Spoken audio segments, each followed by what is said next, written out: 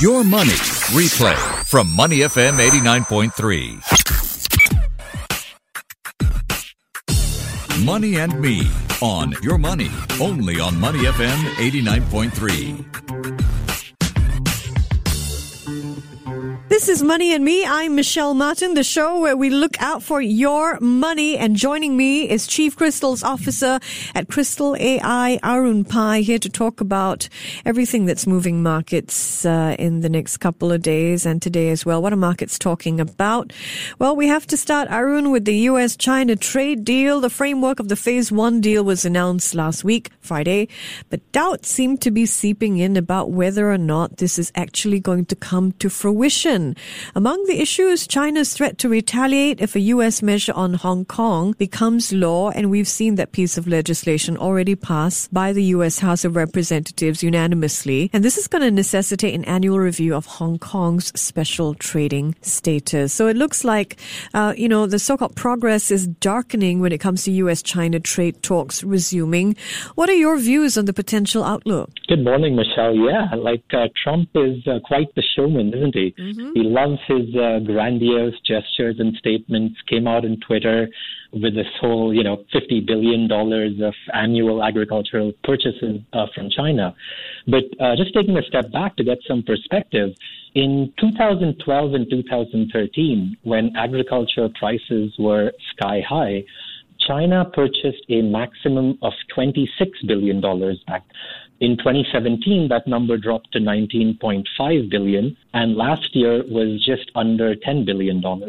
So, while the media will obviously hype up Trump's Twitter statements, taking a look at what the market reacted, soybean prices, for example, it appreciated by less than 0.5%. And this is supposed to be this is basically the largest purchase of all time, and yet the underlying agriculture prices, the raw material, did not go up that much.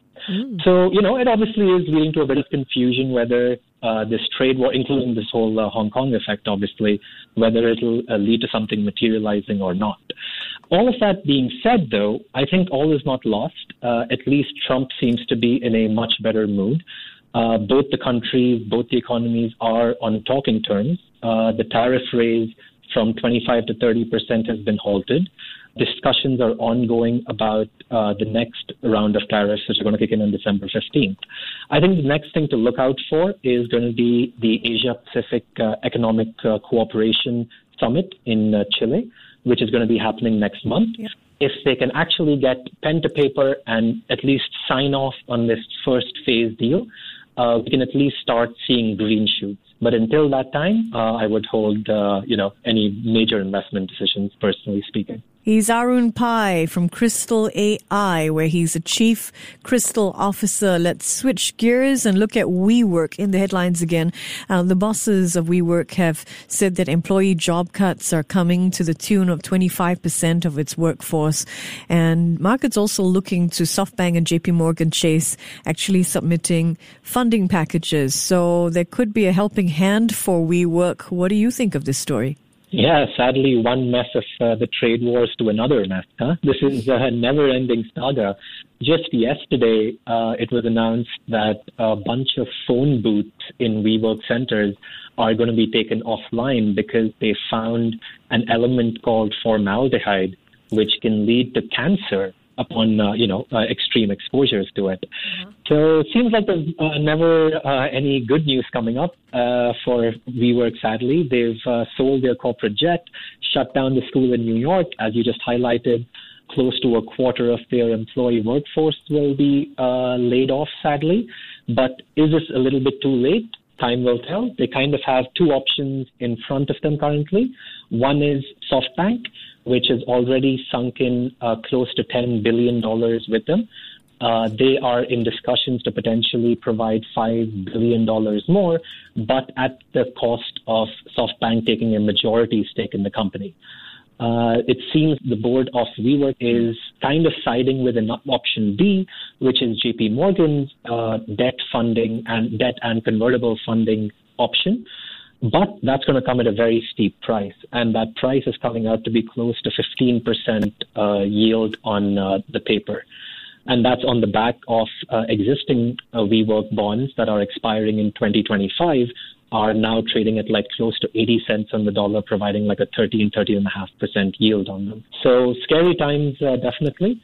But that being said, while, obviously WeWork is, like the largest leaseholder for corporate offices in New York, and I think it's the second largest in London.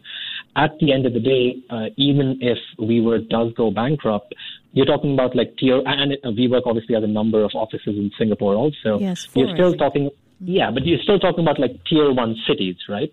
So you would imagine that the market can recover. Obviously, some REIT prices, at least in Singapore, might be affected to some extent, but I don't envision there to be a massive contagion effect like that of the Lehman bankruptcy, at least. One thing to watch out for, though, is what will be the effect on SoftBank, and will they really tighten up their purse strings? And that can lead to a lot of other smaller venture capital firms down the line, which were hoping for SoftBank to step in and basically elevate their investment holding companies substantially. What will happen to the returns of those smaller VCs? And then will there be enough capital in this extremely frothy space currently? We'll look out for those ripple effects. In the meantime, yesterday we were all over Wall Street surging, following mostly good corporate earnings. So strong U.S. corporate earnings making the news. Yesterday we saw shares of Dow Components, JP Morgan Chase, Johnson & Johnson, United Healthcare moving up, of course balanced by Goldman Sachs' disappointing release. Do you see highlights when it comes to the corporate earnings? Yeah, I think you touched upon banking stocks for a very good reason, because, they are the bellwether of the economy. And for that matter, they were the first ones out of the gate to announce earnings this week. Most of the banks, BONY, US Bancorp, Bank of America, JP Morgan, outperformed, be it the lowered expectations of earnings, leading to a slight pop-up in their shares, anywhere ranging from 1% to 3%. The Goldman Sachs miss was a bit interesting. The CEO highlighted that it was primarily due to their longer-term plays, which are affecting their shorter-term earnings, but they're hoping to reap the benefits in the long term. And that is split amongst, I would say, 3 categories. One is Marcus, which is their retail platform. They co-branded a Apple credit card, and they released that to the masses, which was one of the best received credit cards, apparently, and spending a lot of money for transaction banking platform. Other than that, it kind of connects back to WeWork, where they had to take a substantial loss in their proprietary holdings on both WeWork as well as Uber. So all is not lost. I think there were a couple of extenuating circumstances that led to Goldman missing their earnings. But overall, it seems like the banking stocks' earnings, held to a decent footing, leading to the hope that the underlying economy might not be as bad as expected. Okay, we swing to another headline. Not too pleasant, this one. Mark Zandi, chief economist of Moody's Analytics, saying there's an awfully high risk of a global recession and in the next 12 to 18 months. What do you make of this? So obviously, the trade war plays a substantial part in this. And, we touched upon this in the beginning of this session, where if we see all these trade war fears subsiding, you would hope that companies are able to start expanding and putting to work their larger capital allocation payments. Because if you are not sure whether you will be taxed at 25% or 50% from any good coming out in China, you will never ever spend hundreds of millions of dollars of trying to set up a new plant over there. So you start curtailing on these larger capital allocation decisions, which kind of has a ripple-on effect where the companies stop spending, people start realizing that they're not getting the better paying jobs because no new job is being created. They start saving a little bit more. And then because of the lack of demand, companies start shutting down more plants and more manufacturing lines. And it's like a race to the bottom. So hopefully, it seems like at least the U.S. and China has gotten their act together to some extent. We just need pen to paper next month. Let's kickstart the world economy back to be it slowing growth, but at least let's get back onto that trajectory. Okay, if we look at Facebook's cryptocurrency, Libra, it looks like the coalition behind it is abandoning ship. eBay, Visa, MasterCard, Stripe, all recently announcing they will not be part of Facebook's Libra cryptocurrency project. Is this the beginning of the end? I mean, personally thinking, Michelle, I'm quite shocked it even got to this point where you had I think it was 28 initial partners to begin with. This is a company that is mired with so many privacy-related scandals, antitrust investigations. The U.S. elections are coming up next year, and all these rumors and stuff that Russia got involved extensively, China got involved extensively in the last U.S. elections. The company is dealing with such a big quagmire of mess, regulations of just in this quote-unquote non-regulated space, and they want to get into payments. I mean, it's quite shocking, to be honest. But it is what it is. That being said, just a couple of hours back, a governor of the Federal Reserve actually kind of placed some justification to this and actually laid out a core set of legal and regulatory guidelines that if Facebook actually goes forward with this project, they have to stick to, which is anti-money laundering, consumer protection, and the type of financial transactions that will occur via the Libra cryptocurrency, whether it's more payments or whether it's actual transaction of goods, which leads to a different licensing condition.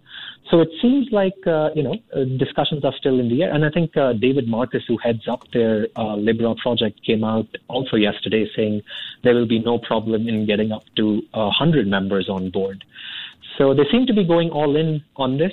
I personally think it's a massive mess in terms of regulation, something that Facebook has really not experienced until now. And welcome to the side of financial institutions. Well, here in Singapore, the local business community cheered a little when we heard that Singapore narrowly avoided a technical recession. And then, of course, today we learned that Singapore's September non-oil exports have continued their falling streak with an 8.1% drop. So there could be some revision to these numbers about and whether or not Singapore skirted a technical recession. But overall, do you think that given the fundamentals, there's reason for the business community to cheer? Yeah, it's interesting. I think headlines aside, the technical recession of a growth of 0.1% or flat or negative 0.1%, it's kind of more important to drill down into the nitty gritty of it. And if you services did decently well, they were up 0.9%, but quarter on quarter. But if you look on to the manufacturing side, they were down 3.5% year on year. And if you there are a number of polls that have taken place with the SME segment, which is the backbone of most economies, especially Singapore in terms of employment at least. And everyone is projecting, a slowdown and increase of recession fears, especially in the electronics, precision engineering, and shipping space. So things are a bit scary. There are some green shoots with an increase in spending because of the whole Smart Nation initiative, as well as 5G. So there is some caution optimism, but we'll have to see how this thing materializes. The regulator, though, MAS, the central bank /regulator, has tried to lower the effect of this. And they've done that by adjusting the currency to reduce the appreciation of the currency. Singapore is a bit of a weird, or I should say different economy that way, because it doesn't have an underlying interest rate like the Fed when it cuts interest rates to try and boost the economy. The way MAS does that is by reducing the appreciation of the currency to try and encourage growth. So the regulator is very cognizant of the potential slowdown in the economy and is preemptively trying to take some small steps to mitigate that. Sharing his views on market news, Arun Pai there, Chief Crystals Officer from Crystal AI. Before acting on the information on Money FM, please consider if it's suitable for your own investment objectives, financial situation, and risk tolerance. To listen to more great interviews, download our podcasts at moneyfm893.sg or download the SPH radio app available on Google Play or the App Store.